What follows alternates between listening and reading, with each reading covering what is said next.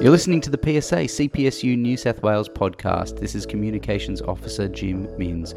On the podcast this week, for some reason, the NTU's thought it's appropriate to try and impose a process that its first step, and not its last step, but its first step, is having a salary cut of between 5 and 15% for all employees.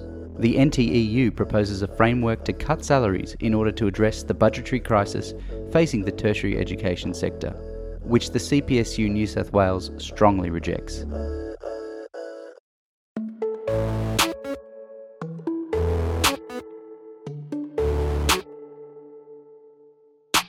This week, the National Tertiary Education Union, the NTEU, introduced a proposed framework for tackling the budgetary crisis around tertiary education. The framework proposes radical measures such as salary cuts, stand-downs and redundancies, before exploring what the CPSU New South Wales believes to be obvious and less intrusive measures to keep universities alive and functioning. The CPSU New South Wales had no part in negotiating the measures, and as such, the CPSU New South Wales strongly rejects the framework. To discuss more, I sat down with the CPSU New South Wales Assistant General Secretary Troy Wright and Assistant Secretary of the CPSU New South Wales Branch Council, Shelley Odewan. So Troy, what do we know so far about this deal that has been struck with the NTEU? Who have they struck a deal with? What we were presented with this week is a series of documents, an MOU and a heads of an agreement, which appears to be executed between the NTEU and what's said to be representatives of vice-chancellors of universities. So it's so on one side, we've got one union in the sector, not all unions, not the ACTU, not a union peak body. We've got one union that's made a deal with an unincorporated cluster of bosses. It's a rather confusing approach even at the start as to why you would have those as your parties.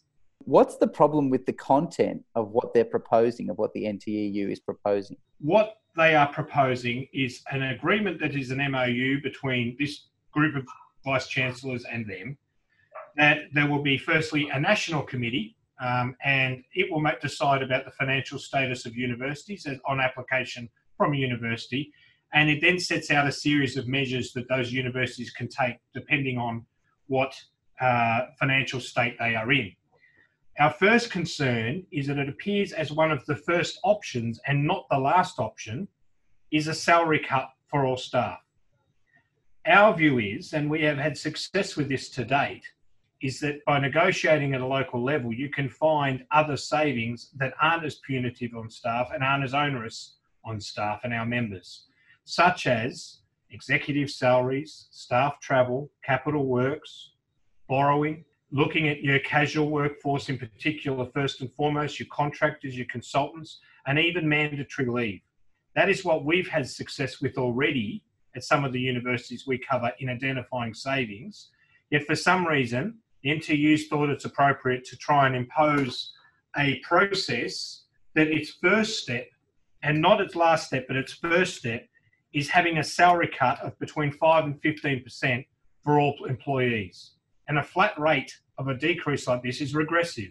It hurts our members who are professional staff and generally paid less than academics. It hurts a member that is on more than academics. So it hurts someone that is employed for $70,000 and receiving $70,000 a year. It hurts them more to lose 10% of their salary than someone that's paid $200,000 a year. Although the amount is obviously greater at 10% on both people, the person that's on $70,000 obviously doesn't have as much fat to cut out of their household budget. For us within the CPSU, that's really problematic because we make our decisions at a local branch level. What works for one institution will not work for another. And our regional universities, of which I represent, are not in the same position as our city-based universities. So having one national framework that they expect to be implemented across the country is just completely unrealistic.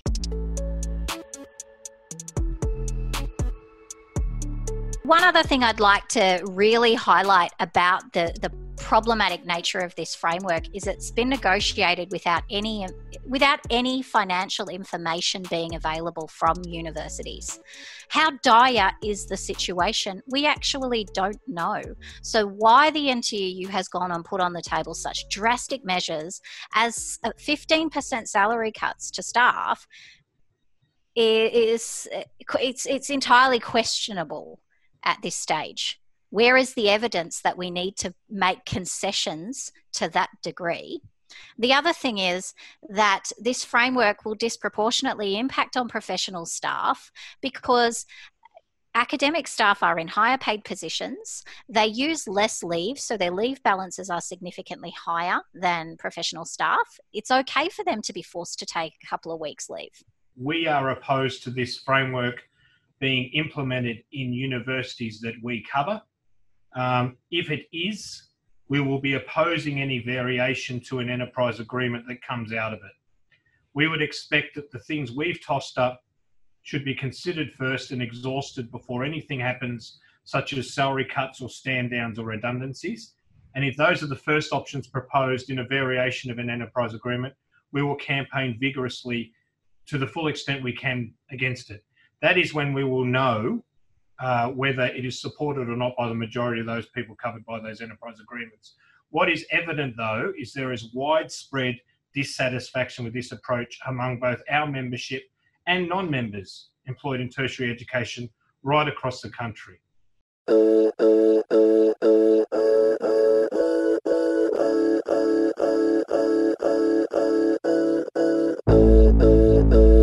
This is a weekly podcast, and you can subscribe to the PSA CPSU podcast on iTunes, Spotify, Google Podcasts, or wherever you get your podcasts. I'm Jim Minns. Thanks again, and you'll hear from us next week.